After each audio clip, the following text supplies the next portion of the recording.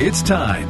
We are not called to be nice. Sandy Rios. Welcome, Sandy. Thanks for being here. We are often called to be confrontational. And here with me in D.C. is Fox News contributor Sandy Rios. And you still like me, or you don't like me, James? Are you okay? You all right? I'm a musician. I can't help it.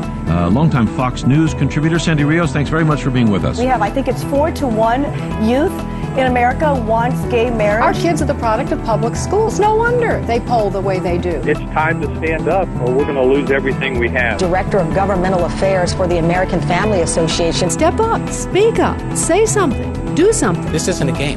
This is real life. Sandy Rios is with the American Family Association. A pro-life radio talk show host. Some things are worth fighting for. Today, instead of focusing on the hate that seems to be dripping off the followers of Jesus in this room, and from their kids in our schools, I wanted to take the time. Oh, wait.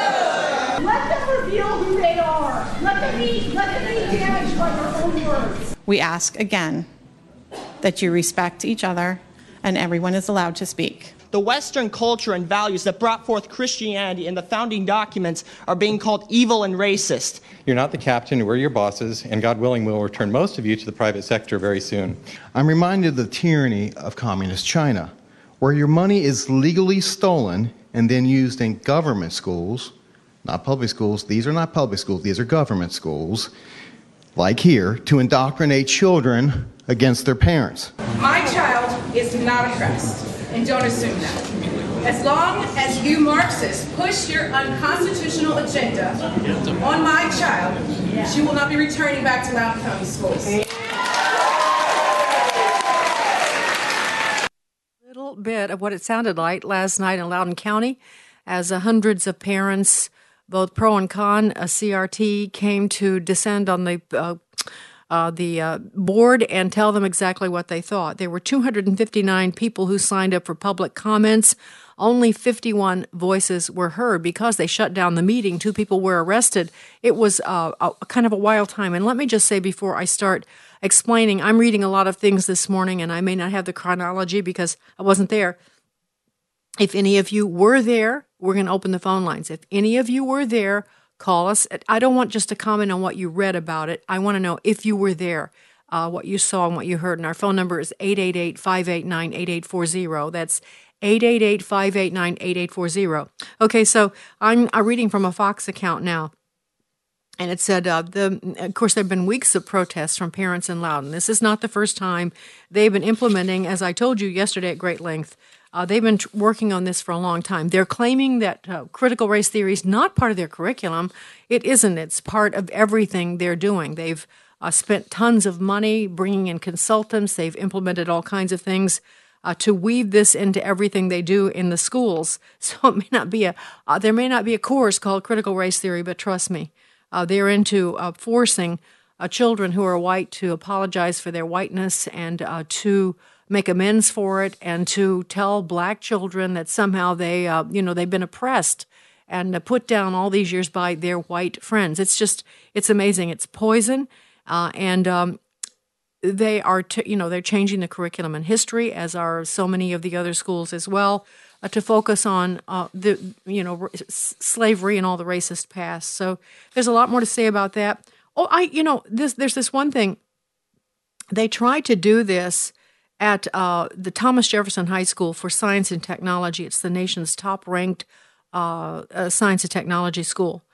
And Superintendent Scott Bratband, who had previously eliminated the executive role of Chief Academic Officer in exchange for Chief Equity Officer, announced the revised admissions plan to reduce the number of Asian students at that selective governor's high school. That was just one of the many things that's happened. So they were actually, because it wasn't fair that Chinese or Asian students should, they performed so well and it was merit-based before, that they should now be eliminated because it should be a race-based choice to make everything fair.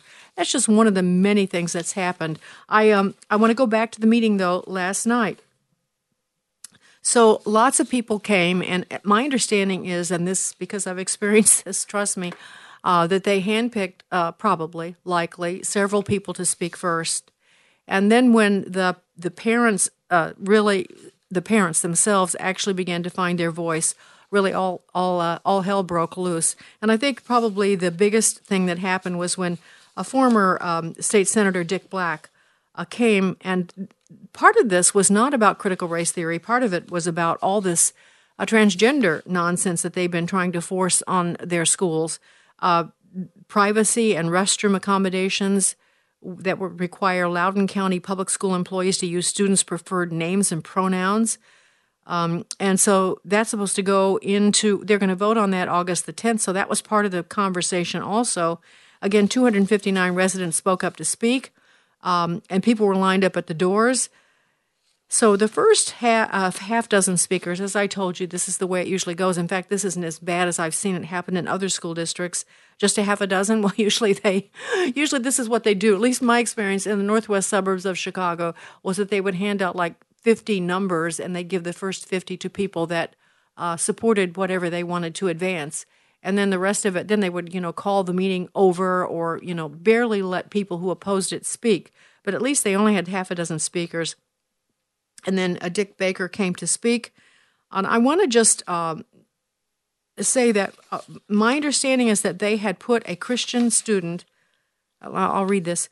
The board meeting comes days after the district confined a Christian student to a small room during school-wide periods of transgender-themed lessons that his family had objected to based on their faith, and after a court ordered the district to reinstate a suspended phys ed teacher who spoke out against the proposed new transgender policy at a board meeting last month.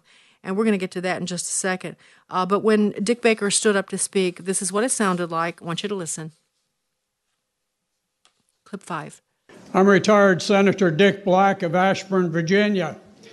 You retaliated against Tanner Cross by yanking him from teaching for addressing a public hearing of this board.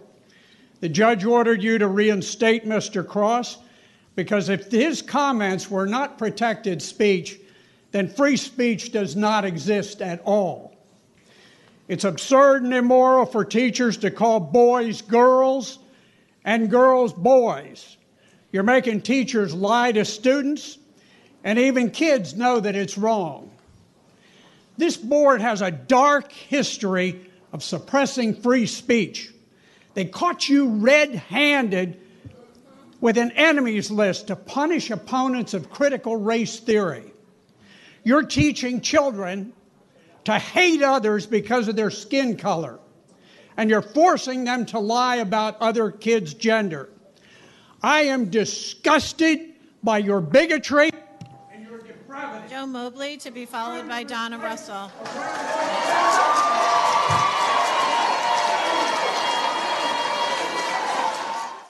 All right, so that's just part of it. And you see that they cut him off. As my understanding that a lot of the parents at that time then just started singing Star Spangled Banner when the board members kind of shut down the meeting at that point. Isn't it amazing that people cannot actually say what they think without being shut down? And that's what's happening. And listen, I'm telling you, this has been happening for decades. This is really not new. The thing that's new is that parents are waking up. That's the part that's new.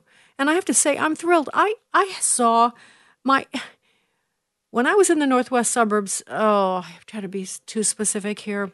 I was teaching at a high school there. Well, I'll tell you, it was Barrington High School in the northwest suburbs. That's where Willow Creek, that very large a church led by Bill Hybels, which was my church at the time, was located. And they were showing in the library. I went in there one day for some purpose. I was teaching voice in Barrington High School. I went inside, and they had pictures suspended from the ceiling of gay men who were not clothed, wearing condoms of various bright colors, black and white pictures with these like neon-colored condoms in the library of Barrington High School. Well, that's just the tip of the iceberg. I mean, really, I just want you to know that I went to people that I knew who were in positions of influence and power and begged them to do something, and they wouldn't do anything. The school boards, they started to have school board meetings, and a smattering of parents would speak up. This was just part of it. Again, it was curriculum. It was all the obscene things that kids were being exposed to, and I couldn't get anyone to take action. Deerfield High School in northwest suburbs of Chicago had horrendous things happening. And this is a long time ago. They were having the kids do pornographic plays and musicals. They were giving them information to read that I could not read on the radio. I couldn't pronounce the words. I couldn't repeat what they were teaching. This has been happening for a long time. I don't say that to shame anyone. I just want you to have some background and understanding. And thank God, parents are waking up. So let's continue with what happened last night in Loudoun County. Now, Dick Baker brought up Tanner Cross, the teacher who was suspended. And you will remember, we played this for you, but I want you to hear. It's only 30 seconds. Tanner stood before the school board. I think he's a phys ed teacher. And this is what he said probably about a month ago. This is clip 6. It's not my intention to hurt anyone, but there are certain truths that we must face when ready. We condemn school policies like 80-40 and 80-35 because it will damage children, defile the holy image of God. I love all of my students, but I will never lie to them regardless of the consequences. I'm a teacher, but I serve God first, and I will not affirm that a biological boy can be a girl and vice versa because it's against my religion, it's lying to a child, it's abuse to a child, and it's sinning against our God. All right, so Tanner was fired for that. He had to be reinstated after that over the authorities over them told them they had to reinstate him, but that's part of what the fabric of what's been going on in Loudoun County. All right, so they suspended the meeting, then they started the meeting again, and people began to speak up and give their testimonies. Last night on Laura Ingraham, she featured 2 parents. Let's see if I have time to do this. This is the first one, Ian Pryor, and I just want you to hear what he had to say. He was at the meeting. Let's listen. Clip 4. We got word last week, they had about 10 or 15 speakers that we think they gave the jump to sign up. And then it was like 30 speakers that were coming out, talking about their issues, exercising their First Amendment right. And God forbid somebody applauded. Now, applauding is a First Amendment right. There was there were no issues with clapping here, and they shut it down. And we knew that they were going to do this. They tried to do it in the last school board meeting. Look, their motto is silence the opposition. When they hear voices that they don't agree with, that don't align with their activist friends or the special interests supporting these school board members, they shut them down. Yeah, and so, they do. And as a matter of fact, they even create lists. Some of the school board members have been accused of, and some of the parents that are trying to fight this are saying that school board members and politicians and leftist activists in the community have made lists of conservative parents in an effort, they feel, they suspect, to dox and to make their lives miserable. So it's gotten really, really appalling over there. Let's listen to Laura had a second mom on there last night. It's Amy Jarr, and these were her comments about what happened in the meeting. Let's listen. Clip 3. Tonight was our school board meeting on steroids, but it has been typical like this all year, silencing us every time we try to speak, every time we try to write emails, they don't answer us. It erupted. Emotions were high tonight for sure. It was the last school board meeting. There were 250 people signed up to speak, and they shut us down right after Dick Black stood up and spoke. And he is a retired senator here in Virginia, Republican senator. And as soon as we all erupted in cheering and applauding, she shut it down. And they said it would be done for the night, which is not true. I actually just checked in before I came on. They are still continuing the board meeting. And as a matter of fact, right before I came in here, they were actually applauding the superintendent and the 9 board members that are there were applauding for new hires that were being discussed at the meeting. All right, so that was Amy Jarr, just a little bit of her comments. I have other things to say about this, other important things. So stay tuned. We'll come back in just a second. That was Loudoun County last night. But just some perspective on it. 2 people were arrested. The police, I saw just, you can't tell in a brief exchange, but it appeared that the police came in doing the bidding of the school board and were dragging this one parent off, and they asked him if he would stop, talking, and he said, no, I won't. This is my First Amendment rights. And so they dragged him off. I don't know if they were actually arrested, but they certainly were removed. So it was pretty wild. We'll come back with more of it in a second. Sandy Rios in the morning, AFR Talk. Perfect little hands and perfect little feet. Can you hear that? That's her little heart beating. I had no idea I had a little baby girl in there with little fingers and little toes. I didn't know at all she was so real. They told me she wasn't a baby and should be aborted. Now, I could never. This ultrasound gives you a glimpse of God's perfect design and the good work He has begun with you. You both have intrinsic worth and value and are loved beyond measure. Life-changing transformation happens in the communities that need us most. That's exactly why ICU Mobile chooses to go. 4 of 5 women in our mobile units see their ultrasound and choose life. Visit us now at icumobile.org to make a life-saving contribution. Or text LIVES to 45777. That's LIVES to 45777. This is Pause to Pray, a chance to stop down from the daily noise of life and pray for our country's leaders. Today, we pray for Jeffrey Mayo, Acting Assistant Secretary at the Office of Public and Intergovernmental Affairs. He helps provide oversight of human resources, security, and preparedness. 1 Corinthians 14:40 reminds us of the importance of good management. But all things should be done decently and in order. Right now, with this in mind, let's pray together. Almighty God, we ask you to guide Jeffrey Mayo. We ask this in Jesus' name. Amen. Pause to Pray is a service of this station and the Presidential Prayer Team, a nonprofit, nonpartisan ministry dedicated to encouraging prayer for our nation's leaders. To learn more, go to pausetopray.org. Hello, Americans. I'm Todd Starnes with news and commentary next.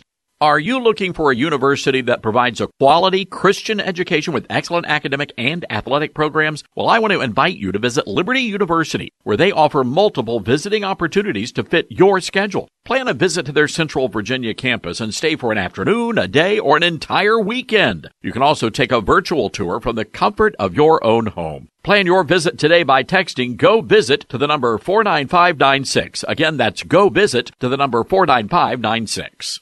If you send your kid to public university, there's a good chance he's going to return home as a flag-burning communist. That's according to a new study from North Dakota State University. They asked liberal students and conservative students about their opinions on America. 73% of conservatives say they are proud to be an American, but liberals, well, not so much. 57% of the leftist children said they're ashamed of our nation, ashamed of the land of the free. The percentages shocked even the professors who conducted the study. Past surveys showed that most Americans were proud to be American, regardless of their political affiliation. North Dakota State also found liberal students believe there should be crackdowns on free speech, and only 9% favored capitalism, only 13% oppose socialism. So here's what's going on. Socialists are using our tax dollars to fundamentally transform our nation, from the home of the brave to the home of the woke. I'm Todd Starnes. Don't forget to connect with Sandy Rios in the morning on Facebook or email Sandy at sandy@afr.net. That's sandy@afr.net. Sandy Rios in the morning on American Family Radio. In the words of Martin Luther King Jr., I have a dream that my 4 little children will one day live in a nation where they will not be judged by the color of their skin, but by the content of their character. Now I have a dream that we will implement love, not hate, or supporting another Jim Crow's agenda. CRT is not an honest dialogue. It is a tactic that was used by Hitler and the Ku Klux Klan on slavery very many years ago to dumb down my ancestors so we could not think for ourselves. CRT is racist. It is abusive. It discriminates against one's color. Let me educate you. An honest dialogue does not oppress. An honest dialogue does not implement hatred or injustice. It's to communicate without deceiving people. Today, we don't need your agreement. We want action and a backbone for what we asked for today, to ban CRT. We don't want your political advertisement to divide our children or belittle them. Think twice before you indoctrinate such racist theories. You cannot tell me what is or is not racist. Look at me. I had to come down here today to tell you to your face that we are coming together and we are strong. This will not be the last. Greet and meet respectfully. Yeah, so that was another parent of Loudoun County expressing her opinion to the school board. And so, again, it's not, here I go. But, I guess I have to say this often. And that is, this is not about race. This whole business about critical race theory and the teaching of it is not about race. It's mostly white leftists pushing it. Some black ones too, but most of these school boards they're all white. And there are black parents who are having a fit as that one, and there are white parents who are having a fit because that's what unites us. We are people.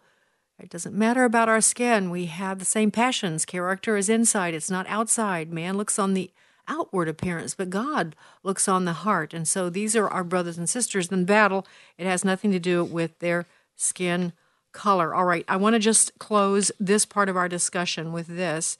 This is just a comment by Hugo Gurdon, who's the editor-in-chief of the Washington Examiner. I just think it's good. He says, like magma erupting through the Earth's crust, superheated parental anger is cracking the natural disinclination of ordinary people to speak up on controversial issues. Videos of parents confronting an education establishment that has been entirely captured by the radical left are going viral so often that they become a new social media genre. This is a counter-revolution that might topple the edifice of left-wing lies about our culture and our country. To switch metaphors, the ideological abuse of school children might be a bridge too far. The fatal overreach by left-wing bullies. These militants may, as a result, be thwarted in their repellent efforts to make ours a less successful and less admirable nation. They reckoned on ordinary Americans remaining docile, like those proverbial frogs in gradually heated water. But they have probably miscalculated.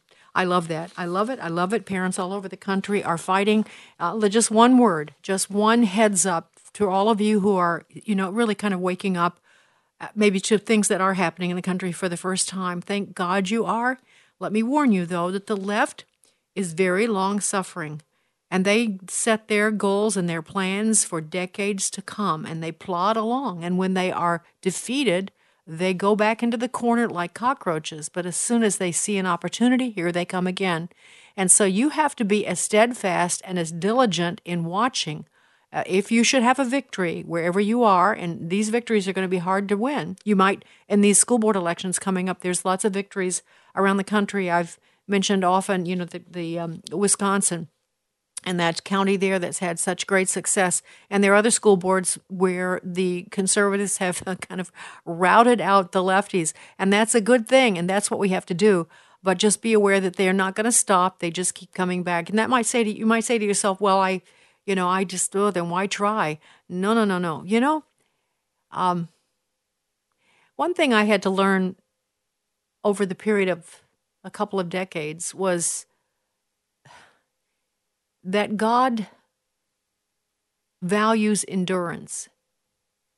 I used to wonder about that because, okay, I'm going to get personal here. The thing I was experiencing was just the daily care of my severely disabled child, and over the course of 20 years, it was hard, and I got tired, and I got discouraged, and I was depressed, and all kinds of things, all the things you can imagine.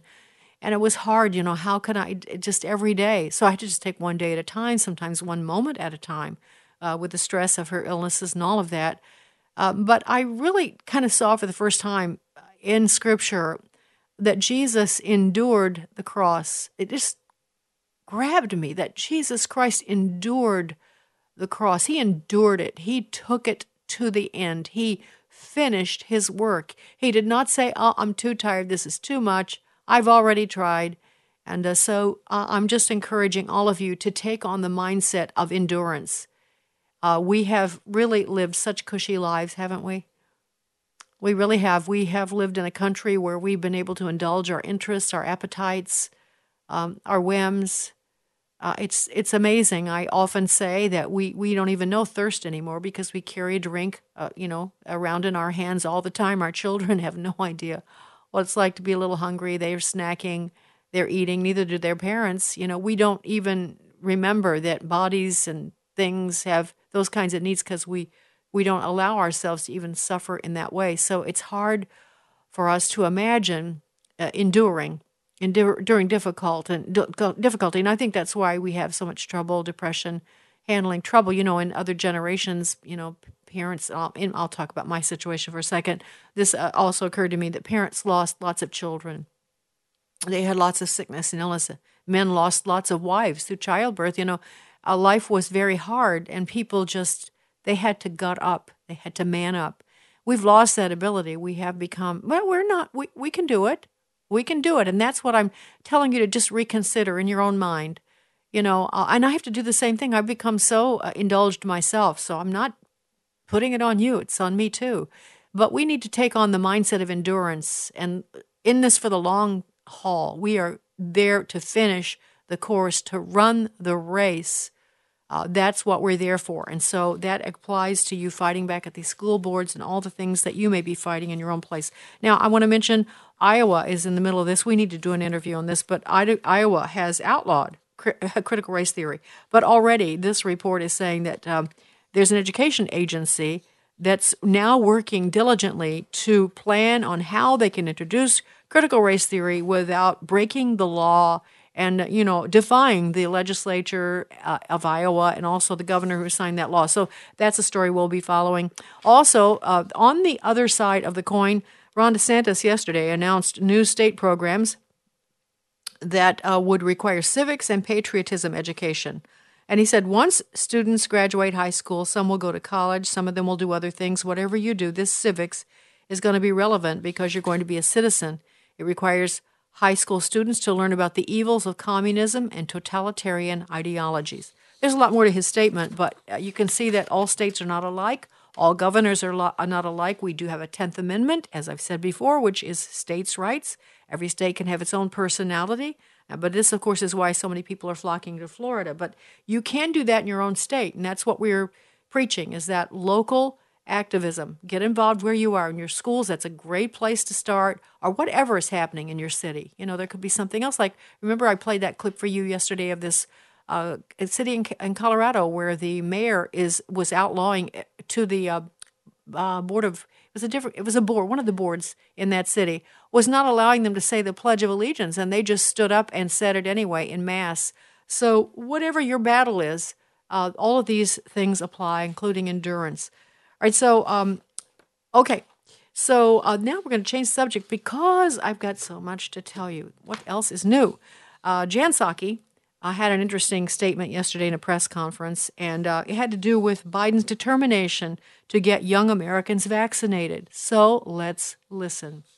So what is the game plan for getting young people vaccinated in greater numbers? Let me give you a couple of examples of what we're working on.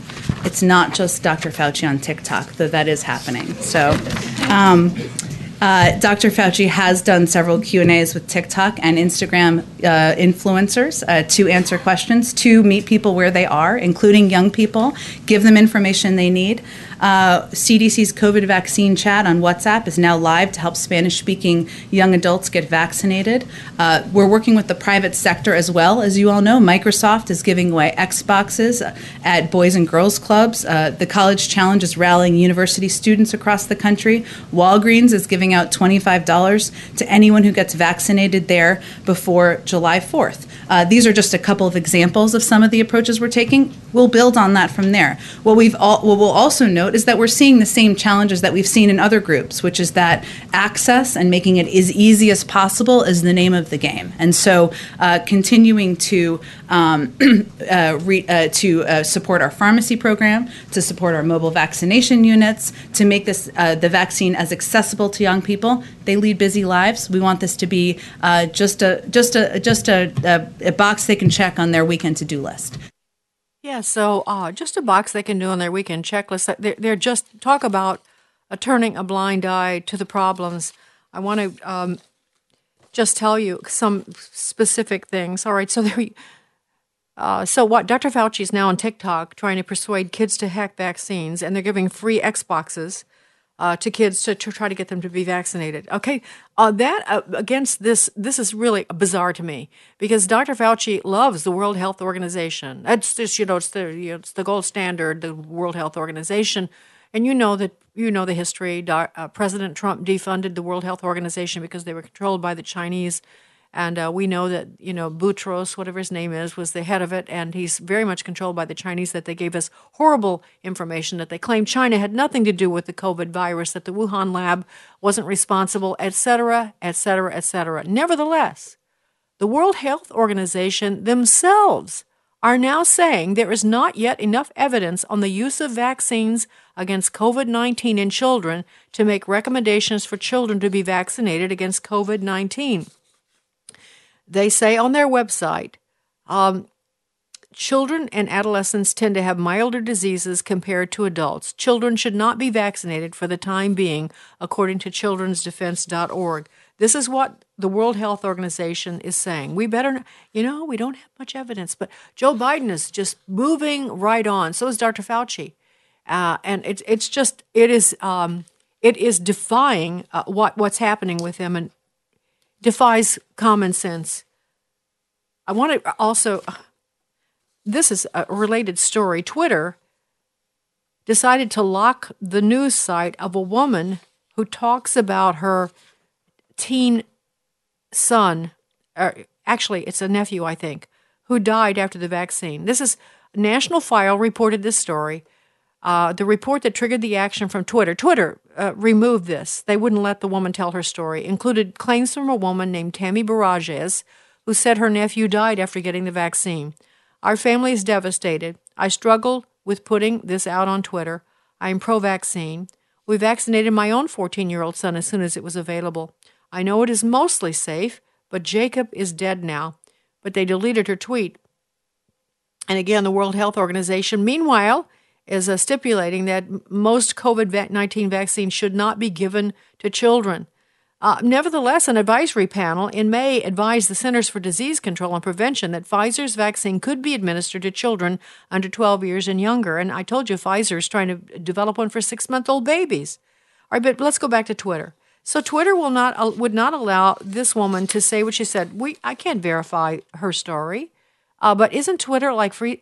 Well, I realize that what I'm saying is not happening, but they should be allowing the free expression of people's experiences. There's just no reason to take that off. In fact, several weeks ago, a Twitter account of former campaign aide to President Bill Clinton, Naomi Wolf, was permanently suspended because Twitter said that she was sharing misinformation about COVID-19 vaccines. So Twitter's doing their part. Facebook has done their part. So that your friends and neighbors, when I go out and I see all these people masked up, I wonder, don't they know what the latest is? Don't they understand what's happening here? But they don't. They don't, because the information is still being withheld from them. I also want to now bring you back to this story that I shared with you in part yesterday, that heart problems in vaccinated students have triggered medical and legal scrutiny of campus COVID mandates. The Just the News had a long story about this. Myocarditis is something that seems to be affecting young men. And in Israel, they've tracked more than one death. I don't know how many exactly, but more than one death from this. And students young men especially, are developing this. I told you yesterday about a student at Northwestern, a female who died after her second vaccine.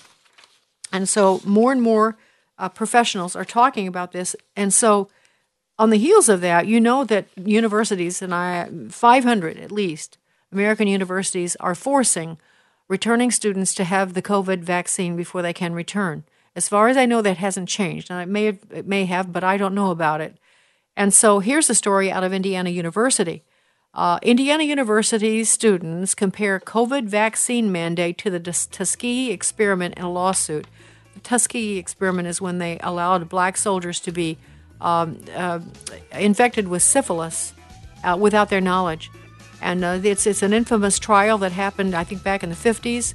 And so these students, there's a group of them who are suing the school, comparing the mandate to the U.S. government's Tuskegee study that intentionally withheld treatment from African Americans unknowingly infected with syphilis. The students also object to the strict mitigation measures required for those who have received medical or religious exemptions, including continuing wearing of face masks and twice-weekly testing for novel coronavirus. The point of the story is that the students, some of them at Indiana University, are suing the university for trying to force them to get vaccines. So that's good. That's a good thing. We need that. All right, there's more always to say about COVID, but for now, we'll leave that subject and turn our attentions to election updates. Stay tuned. Sandy Rios in the morning. Are you in need of hope, encouragement, and the love of God? I'm Pastor Salem. I'd like to invite you to join us for the Christian Worship Hour. For decades, I've been teaching the Word of God so that people everywhere can experience the love and power of a personal relationship with our Lord. Tune into this station this weekend and prepare to be blessed and encouraged by another life-changing message. Learn more about our program at ChristianWorshipHour.com. Oh, Lord, please let me make it. Please, Lord. Come on, come on. The American Family Association or American Family Radio. I missed the show again. Can't find the time to catch the live shows? No worries. Wait, what? You can listen and download all your favorite shows for free. For free? That's right, for free. Just visit the podcast page on afr.net. Ooh, Lord. afr.net. From whom the whole body, fitly joined together and compacted by that which every joint supplieth. My name is Abraham Hamilton III, and this is the Hamilton Minute. It's not by chance that Jesus refers to his church as the body. Just as it is with our physical bodies, every member has a distinct role and function to fulfill. Unfortunately, in this era of celebrity Christianity, we've reduced the concept of ministry solely to what occurs in what is often little more than Sunday productions and performances. The key to thriving in God's kingdom is understanding that every member in the body of Christ is vital and is called to ministry. Listen each weekday from 5 to 6 p.m. Central for the Hamilton Corner, or visit the podcast page at afr.net for more from Abraham Hamilton III, Public Policy Analyst for the American Family Association. Brian Fisher here with today's Life and Liberty Minute. Evidence continues to mount that lockdowns, the tool of choice among power-hungry politicians during COVID, may not have helped but made things worse. USC and the RAND Corporation examined data from 43 countries and all 50 states. The study notes, quote, "We failed to find that shelter-in-place policies saved lives," end quote. In fact, they actually contributed to an across-the-board increase in avoidable deaths. This is in part due to the fact that most COVID spread occurred at home, making shelter-in-place orders especially harmful. Politicians always tell us they can solve our problems if we just give them more power. The lesson from COVID, the more power we give to our elected officials, the more trouble they will cause for us. As Thomas Jefferson said, that government which governs least governs best. Catch Brian Fisher on Focal Point, weekday afternoons at 105 Central on American Family Radio.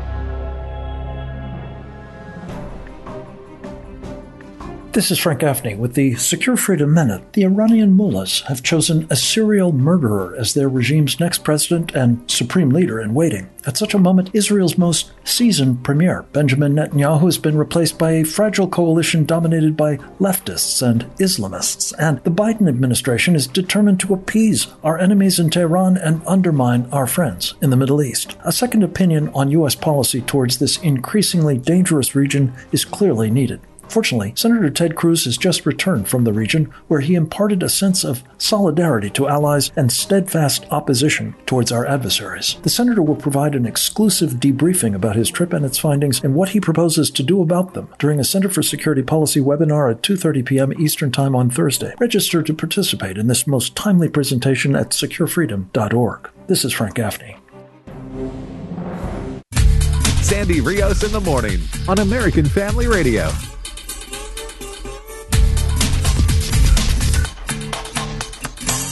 The Democrat-backed voting rights bill, dubbed the For the People Act, was opposed by Senate Republicans from the start. I think you could appropriately title it the Fool the People Act.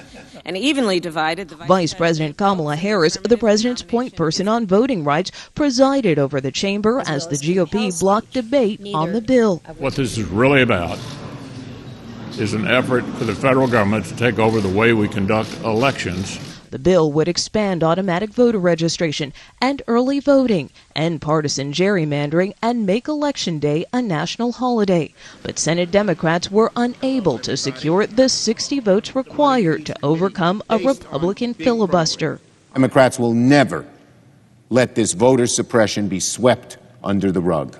The push for a federal voting rights law comes as 48 states are considering nearly 400 Republican-backed bills that would restrict voting.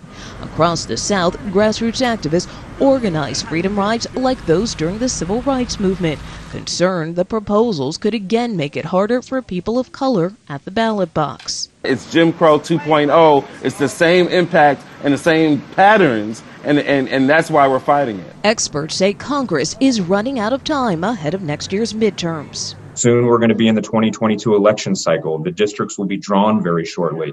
And at that point, it gets very difficult to pass election reforms. That was a CBS report. Okay, so here they go again, because, Black Americans, they can't, they need help. They can't really get IDs, so we can't insist that people have voter ID because Black Americans, they can't. Talk about racist. No wonder Black Americans are so mad about how the left treats them. I'm mad about how the left treats them, and they use this constantly as a wedge. And they use it to unsuspecting Black citizens who have no idea what the nuts and bolts are here. It's twisted. It's just very twisted. But let me just say that, of course, that is on its face good news. What they said is that the For the People Act, SR1, was defeated last night. But don't get too excited. Let me just tell you a few things. First of all, Joe Manchin did what he always does. He's against it. He's against it. But then he decided he would vote with the Democrats to bring it to a vote. And so that's what Joe always does. He blusters about how he's got all these principles, but he really, in reality, has very few principles that I can tell. He caves on everything. So he decided. He said that what he had done, he had created an alternate form of the bill that would assure more voter ID, but. The problem is that it doesn't look like anything has really changed in the text of the bill. It's just Joe said, it gives Joe a cover. He can say that he tried to make the bill better when he hasn't really done that, and that gives him an excuse to go along and vote with them. And so the vote ended up being 50-50, which means that if they had taken a vote on that, Kamala Harris would have voted to break that tie. But the Republicans did invoke cloture, which means you have to have 60 votes in order to take a vote on the vote. You have to vote. And the Democrats don't have 50 votes, 60, they have 50. So they stopped that. So what's going to happen next? Well, what's going to happen next, I think you're going to see a fight now over the filibuster, a vicious fight. And we have two holdouts. The filibuster, again, I know these are Washington terms, but let me say it again more slowly. The filibuster is a device in the Senate long used by the minority to kind of tap down things that they think it's kind of been a gentleman's agreement, an agreement by both sides that there needs to be some agreement on this stuff, and when it's something that's really off the charts, there needs to be kind of some kind of a gauge, kind of way to stop the majority party from just rolling over the minority party. So it's been used very well for the last several decades, but now the left, of course, wants to do away with it. If they do away with it, they will do every imaginable, unimaginable, pass every bit of legislation that will make your hair curl, like the Equality Act, like this For the People Act, which will mean there'll be no more free elections. They will do away with voter ID. They will expand mail-in voting. It will be as corrupt as the presidential election was this year, and that is their aim. So the filibuster is what stands in the way of that. And now Joe Manchin has said, he's not against it. He's against ending the filibuster. He said that, but I have no faith. I have personally no faith that Joe Manchin will stand against the pressure that will be brought. He loves the attention, and he's certainly getting it. The other person that's standing against it is Kristen Sinema, but when you read from Arizona, against her objections, she's talking philosophically. She says she's in favor of this For the People Act. She's in favor of the act itself, but she just says that the filibuster, is a way that and she's right. Historically, it's been used to stop bad legislation, and what will happen if Republicans have a majority and there's no filibuster? Just think what they might do. And that's a good argument, but it's not an argument that makes me think that she will stand strong when she begins to be pressure, because it's not really principled. It's not principled in the deep way. It's not a moral argument. It's a procedural principle. Amy Klobuchar from Minnesota texted this, or tweeted this: "An archaic Senate rule cannot get in the way of protecting our democracy. The filibuster is not worth it." So incredible pressure is going to come on Kyrsten Sinema and on Joe Manchin. I think Joe will cave, and I think Kyrsten might also, because, again, her objection is not like a moral one. It's a procedural conviction that she has. And I think we're in danger still. I'm just telling you. I would not I would not break out the champagne right now, not on the vote that took place last night. And I think this is a battle that's going to be breaking out this week further. I want to go back now. Yesterday, I did a bit of an overview for you of things that were happening in these election recounts and just more information about the states. There's more this morning. So allow me to kind of give you a kind of an update on this. Out of Wisconsin, you remember Wisconsin had all kinds of nonsense that happened, but they did not have a friendly legislature, so there was only so far they could go. Plus, they had a Supreme Court justice that stabbed them in the back, who was a conservative. They'd worked hard. The conservatives had worked hard to get him instated, and he basically stabbed them in the back on every turn about the skullduggery that happened there. And I'll give you an idea of the skullduggery. Brown County Clerk Sandy Juneau has been, I think, for 22 years doing elections in Green Bay and other places close by. She's now retired, but she was still active on that night. And so this is what she says. She said, political activist working for a group funded by Mark Zuckerberg seized control of the November elections in Green Bay and other cities, sidelining career experts and making last-minute changes that may have violated state law. They had no business doing that, Sandy Juneau told Just the News, recounting how funding from the Zuckerberg-backed Center for Tech and Civic Life injected chaos and unnecessary changes to how ballots were counted in Green Bay in November. We did talk about this. I need to remind you. Zuckerberg and his wife, Priscilla Chan, spent, I think, $500 million. The idea was to help us during a time of COVID. We need to make sure our elections are fair and free. And they poured tons of money into these states, these key states that had really nefarious things happening on election night. They brought in workers, all under the guise of helping. But many times, well, I'll let Sandy explain in her own words because she understands it better than I do. 22 years, yeah, she's administering her county's elections, has been. She said that the election management in Green Bay was turned on its head last year after a massive infusion of cash from this Zuckerberg entity. The group poured millions of dollars into multiple key Wisconsin Democratic strongholds in the months leading up to last year's presidential race, ostensibly in an effort to shore up voting systems and infrastructure amid the COVID pandemic. The organization was ultimately funded, okay, I've already told you that, and it happened in Atlanta too. Zuckerberg poured a ton of money there.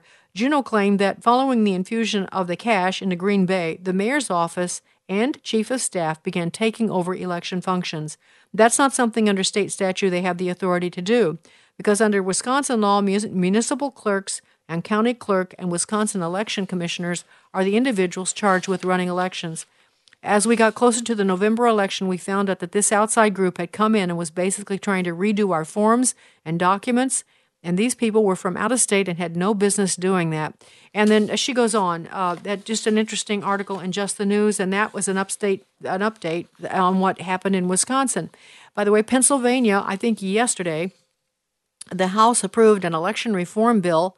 Governor Tom Wolf has to go to the Senate now, and I think Pennsylvania has a pretty good House and Senate, but they have a leftist governor, Tom Wolf. So this is what Tom Wolf had to say. I'm going to make sure this is his state. No, this is not his statement. He has threatened to veto it, but State Government Committee Minority Chairwoman Margo Davidson said, as if the bloody attempted coup on January 6th was not enough, now the losers of the 2020 election want to legislate voter suppression. Let's get real. This bill is going to be vetoed, and it should be rightfully vetoed because it makes it harder for people to vote and easier to cheat. Of course, that's not true. It's a lie. It will make it harder to vote for people that are not eligible to vote because you'll have to have an ID, an enhanced ID, according to this bill. But of course, we know that Black Americans can't get IDs. It's too hard. They can't, read. They can't drive. What? Really?